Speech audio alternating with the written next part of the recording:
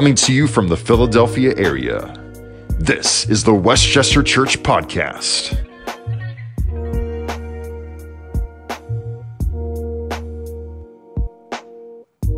Well, for a very long time, the word Advent was a very strange and a foreign-sounding word to me. It always sounded very Catholic-y, and as a result of that, I avoided the word. I didn't even care what it meant. And yet the more that I have really learned just what exactly that word Advent actually means, my understanding and my gratitude and my love for Christ has exploded as a result of it. All that word Advent means, by the way, is just the arrival or the emergence of something extraordinary that has been long anticipated. And so what I want to do for the month of December is to spend the next few weeks in the book of Isaiah chapter 9. In the book of Isaiah chapter 9. And I love Isaiah because he is a right-brained messenger of the Word of God. He is a very creative a prophet, as most of the Old Covenant prophets were. Isaiah is a messenger who would preach in poetry. What we're going to see in this series is prophecy that has a prose.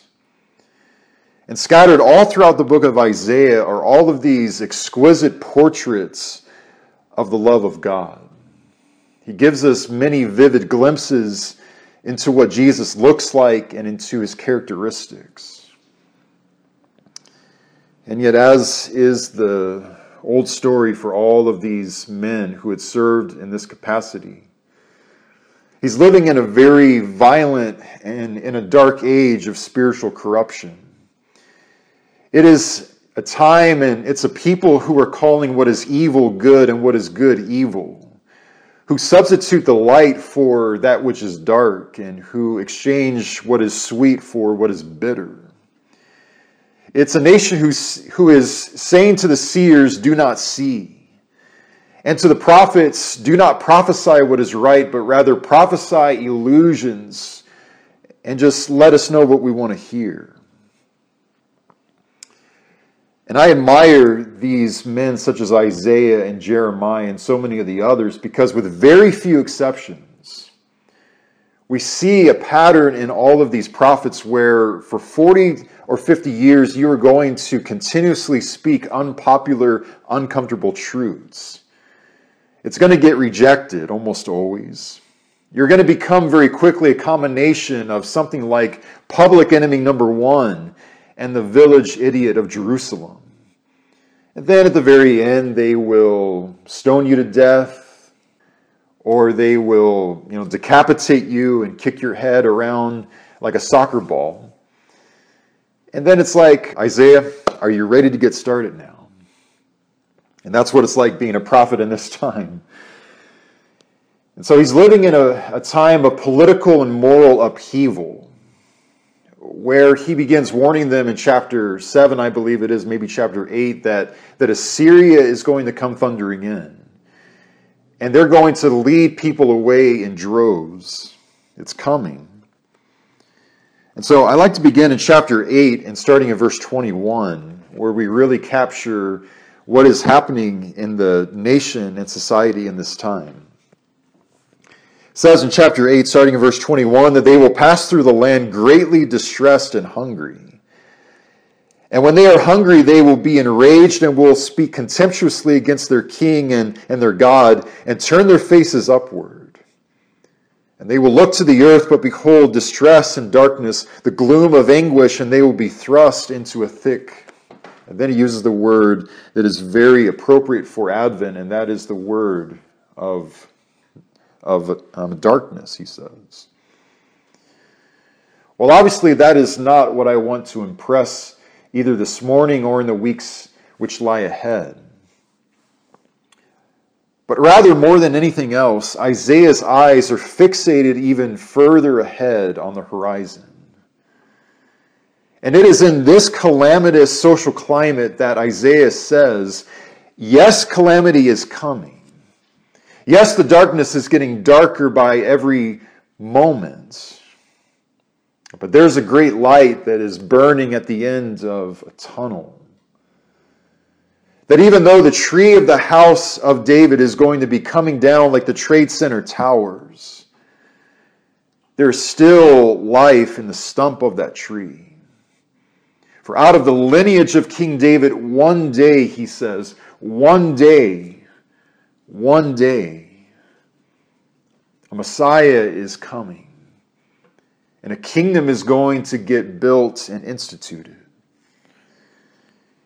And we love Isaiah as much as we do because he speaks more about the advent of this coming Messiah than anyone else does in all of Scripture. This is called the fifth gospel, what we find in the book of Isaiah. He speaks so much, so obsessive, compulsively about this Messiah who is to come. Then at last in chapter 9, and this is where I would like to be for these next many weeks, where in Isaiah chapter 9 and starting in verse 6, he says, "For to us a child is born, and to us a son is given, and the government shall be upon his shoulder." And then he says that his name shall be called Wonderful Counselor. And so immediately from the jump, what we see is that Advent is so much more than just merely unto us a child is born in a manger. Rather, what Isaiah is impressing on our minds is that unto us also a counselor is given. Now, when a child will be born in this ancient world, what you name that child was of enormous importance. What you named the child was conveying to the world who your child was as a person. It was the essence of their character and, who they were as a human being. This is why when Isaiah's mom and dad named him Isaiah, it wasn't Isaiah as much as it meant that Yahweh is salvation. And so this means that whenever anybody had called his name or he had introduced himself to another person, he wasn't saying, "My name is Isaiah," but he was saying, "Yahweh is salvation." And that person had been saying, "Hey, Yahweh is salvation." And that's not exactly the case in our society, is it? Where a lot of people name children in a very flippant way. I remember a few years ago, I believe it was in Arkansas, there had been a couple who loved going to the Olive Garden. And they were so obsessed with going to the Olive Garden. And by the way, their last name was Garten, Garten. And so when they had a daughter, they actually named her Olivia after the Olive Garden, Olivia Garten. My mom works in the administration of a school district, and as you might imagine, she has seen a lot of names on registers through the years. And she'll never forget one particular father who had come in, had a couple of sons. One was named Rage, and the other one was named Riot. Rage and Riot. And I know that it sets your heart aflutter with all kinds of Christmas happiness, doesn't it? Rage and Riot. I also remember not that long ago how in New Zealand, the Internal Affairs Department had to step in and to prevent a father and mother from actually naming their son Lucifer. And so we're living in a time where naming children really isn't all that important as it was then. And there's a lot of other people, though, who never exactly live up to their name. I think about an actor whose name is Albert Brooks. I don't know if you remember him, but his real last name is Einstein. And so what this means is that when Albert Brooks had been born, his mom and dad intentionally named him Albert Einstein. And that is why we know him not as Albert Einstein, but as Albert Brooks, because I don't care what you do, you're not going to live up to a name like that. And I think about a basketball player who you've never heard of, but he had played 20 games in the NBA, scored 61 points in his whole entire career, and yet his name was God. His parents literally named him God, Shamgod, and that's why we have no idea who he is, because you're not going to live up to a name like that. And yet, having said that, though, what about Jesus? You see, Jesus is so incredibly awesome and powerful that you could not just give one name to Christ Jesus. And this is why if we read in our Bibles, we will find hundreds upon hundreds upon hundreds of names for our Messiah. He cannot be confined to just a single name. And so in our text here in Isaiah chapter 9, we find a couple of names first that we read. And the first is the word wonderful. Where the word wonderful, as used here in the Hebrew language, is defined as something that incites a stupefying amazement. It's the same word that we find King of Israel using in Psalm 139 as he says about God's holy presence, that such knowledge is too wonderful for me, and I cannot attain it. And yet, as the Messiah is being described here, his very name is wonderful. And yet then Isaiah says that not only is he wonderful, but he is wonderful counselor. Now, a counselor was a very important personality who would usually be an advisor who would be seated at the right hand of kings and of queens and of a prince. A person who was known for their vast wisdom and knowledge. And yet we also remember, though, how Israel had a king who was King Solomon, who all these people from all over the known world at that time came just to sit at his feet and listen to his proverbs. We also read how all the other kings in that region would go and also sit at his feet. And so Solomon had been a figure who had a reputation of, this is King of Kings, and you need to listen to everything that comes out of his mouth. Well, and then Jesus comes to our world, and all of that seems like child's play in comparison. John the Baptist is standing at the Jordan River one morning, and he begins prophesying about Jesus, and what he says about Christ is that soon is going to come one far greater than I, whose sandals we are not even worthy to untie. He's going to be far greater than all of all the other mouthpieces and prophets we've ever heard. And yet as Jesus comes, one day he's standing on a mountain. And he's standing there conversing with Moses and Elijah, the embodiment of the law and the prophets. And then all of a sudden a voice resounds from heaven. And the voice of God the Father says, with regards to God the Son, "This is my beloved Son." In other words, this is King of Kings and Lord of Lords. This is Oracle of Oracles, Counselor of Counselors, Advisor of Advisors. Listen to him. Listen to everything that comes out of his mouth. This is why, as the Apostle Paul writes to the church at Corinth, what he says about Christ is that Jesus has become to us wisdom that has come down from God. Or as he writes to the church at Colossae, what he says is that in Christ are hidden all of the treasures of wisdom and knowledge, he says. James is writing about wisdom, and he says that if anybody out there is lacking wisdom, we are not helpless or hopeless, but we have a great advisor.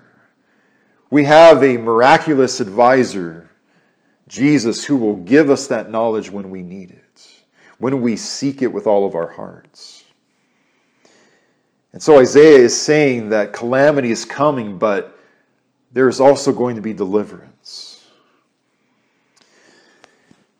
And yet the only issue with that, though, and a problem with all of this, is that Advent is not an overnight process. Advent is a very long process where we wait, and we wait, and we wait for God to show up. And I think we used to be good at waiting in this country. I remember many years ago when I was a kid, if I wanted to watch a certain movie, I would have to wait the whole entire week before we went to a Blockbuster Video on a Friday, night. And even when you get there, they might not actually have the movie. So guess what? You have to wait until the next week just to get that movie. And yet we're living in a time now where if you want to watch any movie that comes to mind, you're just 8 seconds away from having it on your screen. Any movie instantly on your television. You don't even have to leave the house anymore. I remember when I would also hear a song that I wanted to own, I would have to save up weeks, week after week, and buy the whole entire CD. But now if you want a song, I've spoken before about actually buying a song, having it on my device within 4 seconds at a red light. It's just crazy, the instant age that we're living in. And I fear that we have become so accustomed to a society where our mantra is, out of a Staples commercial, well, that was easy. And yet that is not a philosophy, though, with regards to Advent, though. You see, what Advent is all about is, how long, Lord? Lord, how long is this going to continue? And we see it with the Israelites over and over and over again. 430 years the Israelites spend in Egyptian slavery. That's 2 times longer than the United States of America has existed as a nation. Well, after that, God, He liberates them out of slavery, and now it's, oh Lord, thank you so much, we are going to a promised land flowing with milk and honey. And yet the only issue is that a 40-year Advent spent wandering and meandering in the desert is just now beginning for them. As we hear Isaiah writing these very words in Isaiah chapter 9, what we have to understand is that this is 800 years, give or take. 800 years before Christ would be born in the manger. Isaiah's grandchildren's grandchildren's grandchildren's great-grandchildren's great-grandchildren's great-grandchildren, none of them are going to live to see this day come to fruition. I think about Malachi as he is the last prophet to speak before John the Baptizer, but once his pen goes silent, the old covenant comes to an end.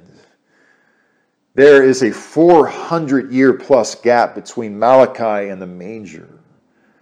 400 years of an Advent, excruciating, utter, total silence. And yet, what about us? I think I speak for all of us when I say that the year 2020 itself is one never-ending, seemingly never-ending Advent. I think everybody is just yearning for New Year's to get here and a brand new year, 2021 to get here. We are through with 2020. I was reading the other day about a thing called a pandemic fatigue, where just about everybody now is so fed up with words like social distancing and wearing masks and the word coronavirus that they just stop trying in their caution. And many, many people are succumbing to the virus now because we are just so tired of the coronavirus. Or maybe what your Advent is inside your own house, where you have a son or a daughter or a mother or a father or a spouse who still, after all these years, is not walking in the light with Jesus. And you have lived all of these years in such a beautiful way in your house, exemplifying Christian love and Christian joy, but for whatever reason, they just keep waiting and waiting and waiting, and they still live in rejection to the Lordship of Christ. I think the ultimate Christian Advent, though, is in the last words of Scripture where what Jesus promises his church and his listeners is, behold, I am coming soon. We read this and we just scratch our heads. That was over 2 millennia ago. Jesus, what are you talking about? You're coming soon. And it just feels like his return is never going to get here. And that, in so many ways, is what Advent is. And I love so much what a minister named Brian Zahn says about Advent, where he says that in our one-click instant access, high-speed culture, waiting now feels so old-fashioned. But, he adds, the acts of God are not available on Amazon for same-day delivery. Another writer whose name is Ann Voskamp says that Advent does not rush through the dark ahead of us, but rather Advent sits in the darkness and yearns for the light of the only one who went to the tree of Calvary in order to shatter the dark for all of us. You see, the beauty of what Advent is that we have got to learn this very holy, sacred art of Advent, of waiting and of withstanding in the darkness. Because when we learn to wait in our darkness, what is happening is that our souls are being formed as God has our undivided attention.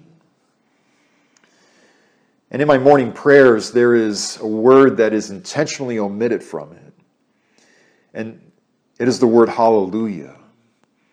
And the idea behind that is that even though clearly we can say hallelujah whenever we are inclined to say it, it's just the idea of I want to immerse myself in the practice of Advent, where from late November all the way to Resurrection Sunday in April, I'm going to withhold the word hallelujah.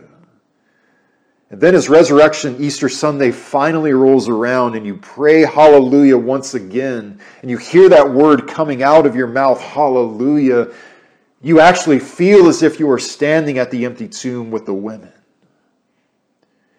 And then you begin bringing that kind of empty tomb energy to the communion table, to the pulpit, to giving, and as we live the Christian life from day to day. And I think what the essence and what the beauty of Advent is that the longer that we have to wait in the darkness, the more vicious the ache is for us, the more ferocious our happiness and deliverance is going to be when the morning comes. So Isaiah says to his listeners that Advent and that a deliverance is coming for us. And yet in the meantime, what I want to say to us in closing this morning is that we've got to choose our advisors very, very, very carefully.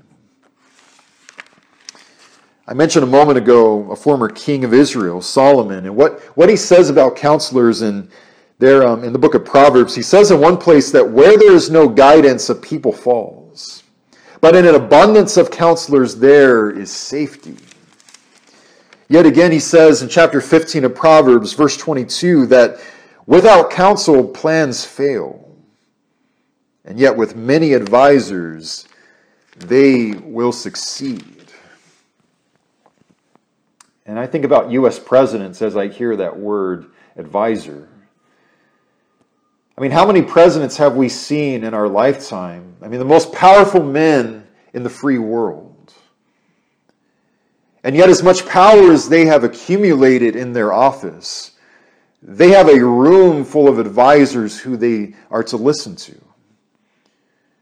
Where even though they are a president, what they hear from them so often in meetings is that, Mr. President, may I recommend this course of action for our nation to take?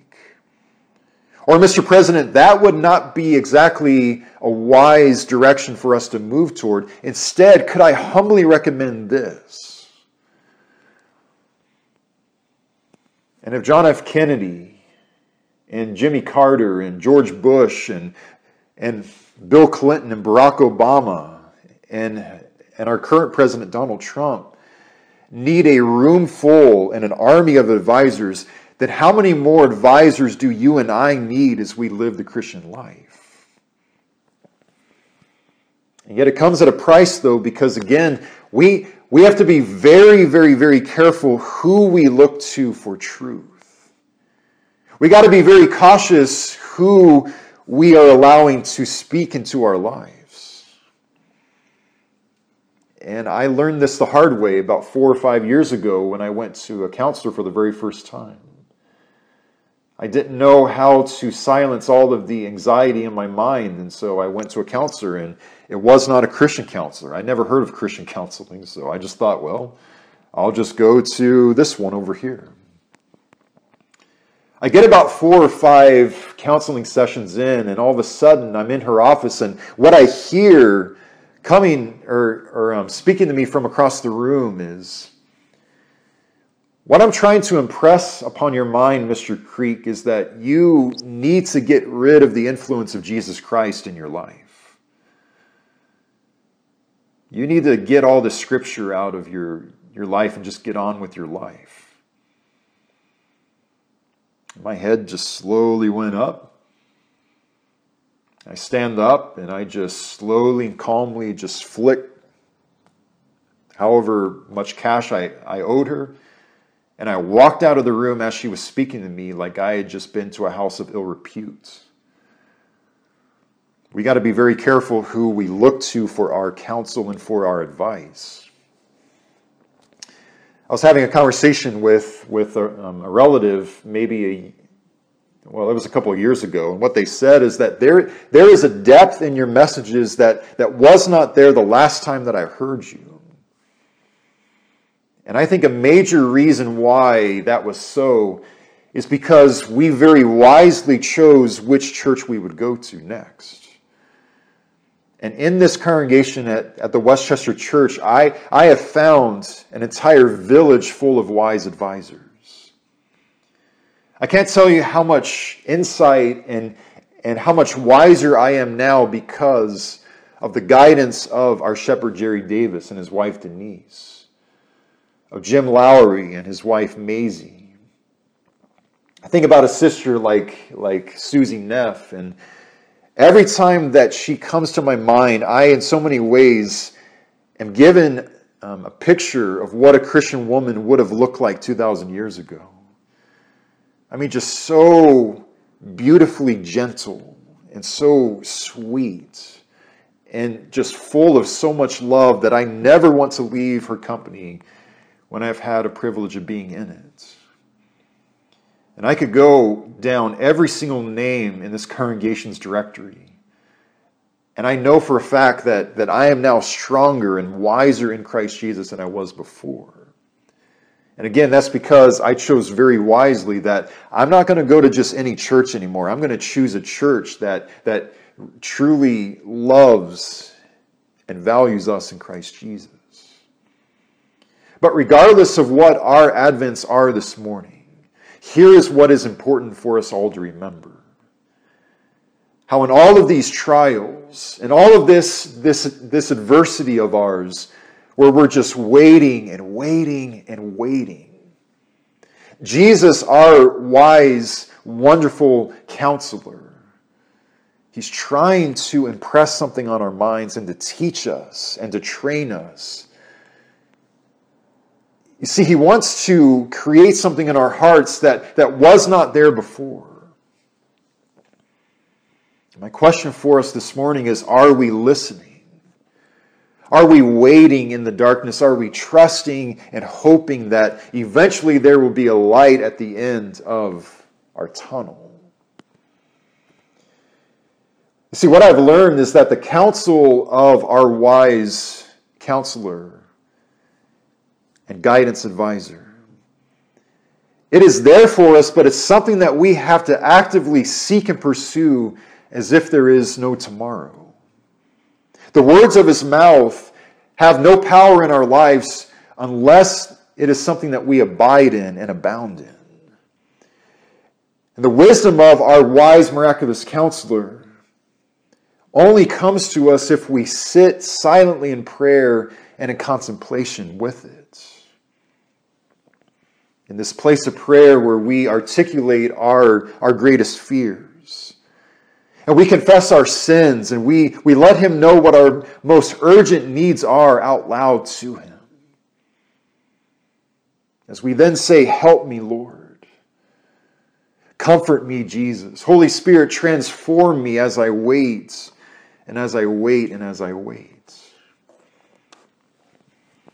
And I'm discovering that when we do this in the silence of prayer and meditation, this is where our weariness now becomes rest, where our ignorance blossoms into wisdom, where all hatred and bitterness within us is converted into the currency of forgiveness, where the faces of even our most violent violators now slowly begin to resemble the image of God that they have bore with us all along. And then as we return to a world engulfed in flames, if we will look very, very, very, very, very closely, there might just be an air of love and of divine peace that was not there before Advent had started for us. And you know, this is why I can't even say the name Jesus in my prayers without my eyes welling up in tears and chills running up and down my spine. Well, tragically, Isaiah's listeners and Isaiah's audience had rescue available, but they chose to remain in the darkness. As Jesus comes into the world in the first century Israel, once again regurgitates that exact same mistake where it says in the Gospel of John that the light was shining in the midst of the darkness as Christ comes. And yet the men and all the people love the darkness more than the light. And now we're the ones who are roaming this earth. And in so many ways, Jesus is offering and he's assuring us that one day, each and every one of our Advents is going to be a thing of the past. But in the meantime, you just have to keep listening to the wise, miraculous counselor. My loved ones, are we listening to him? Everyone has a fist full of Advents.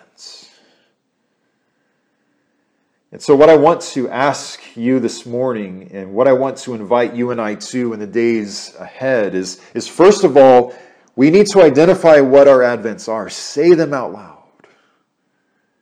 Whatever these situations and these circumstances are in our life that are making us say, God, are you ever going to show up to this? All of these things that make us silently cry out to God, Lord, how long?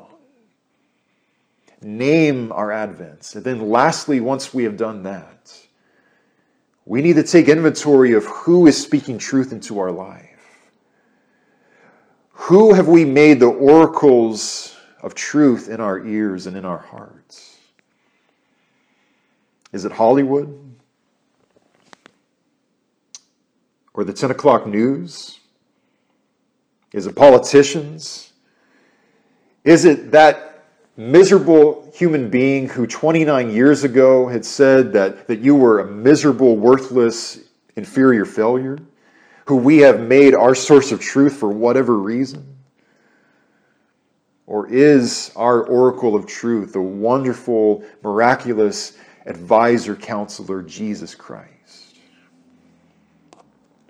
Regardless of what our Advent is this morning, his invitation to us comes from Isaiah chapter 59 or Isaiah chapter 55, starting in verse 6. Where God, through the mouth of Isaiah, says, "Seek the Lord while he may be found. Call upon him while he is near. Let the wicked forsake his way and the unrighteous man his thoughts. And let him return to the Lord that he may have compassion on him, and to our God, for he will abundantly pardon."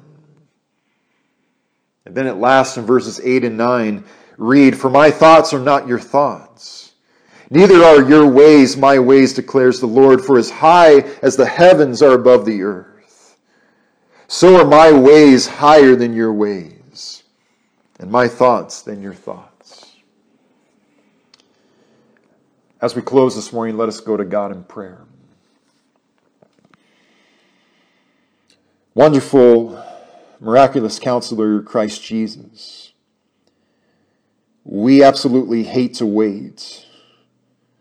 Waiting is the hardest thing in the world for us to do, but it is an art form that you are calling us to adopt and to learn in the darkness. Lord, as we agonize in our Advent darkness, Lord, please deliver us in due time.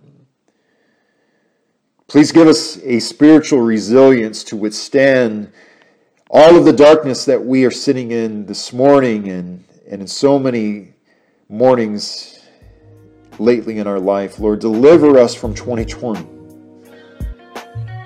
Lord, please deliver us from a pandemic and from the coronavirus. Lord, please bring light into whatever darkness we are dragging around as a ball and a chain. Lord, please help us. Please teach us how to wait. And I pray that the longer that we wait, Father, the more rejoicing and the more beautiful our transformation is going to be in the morning. Lord, we love you and we wait for you. We pray this in Christ's name. Amen.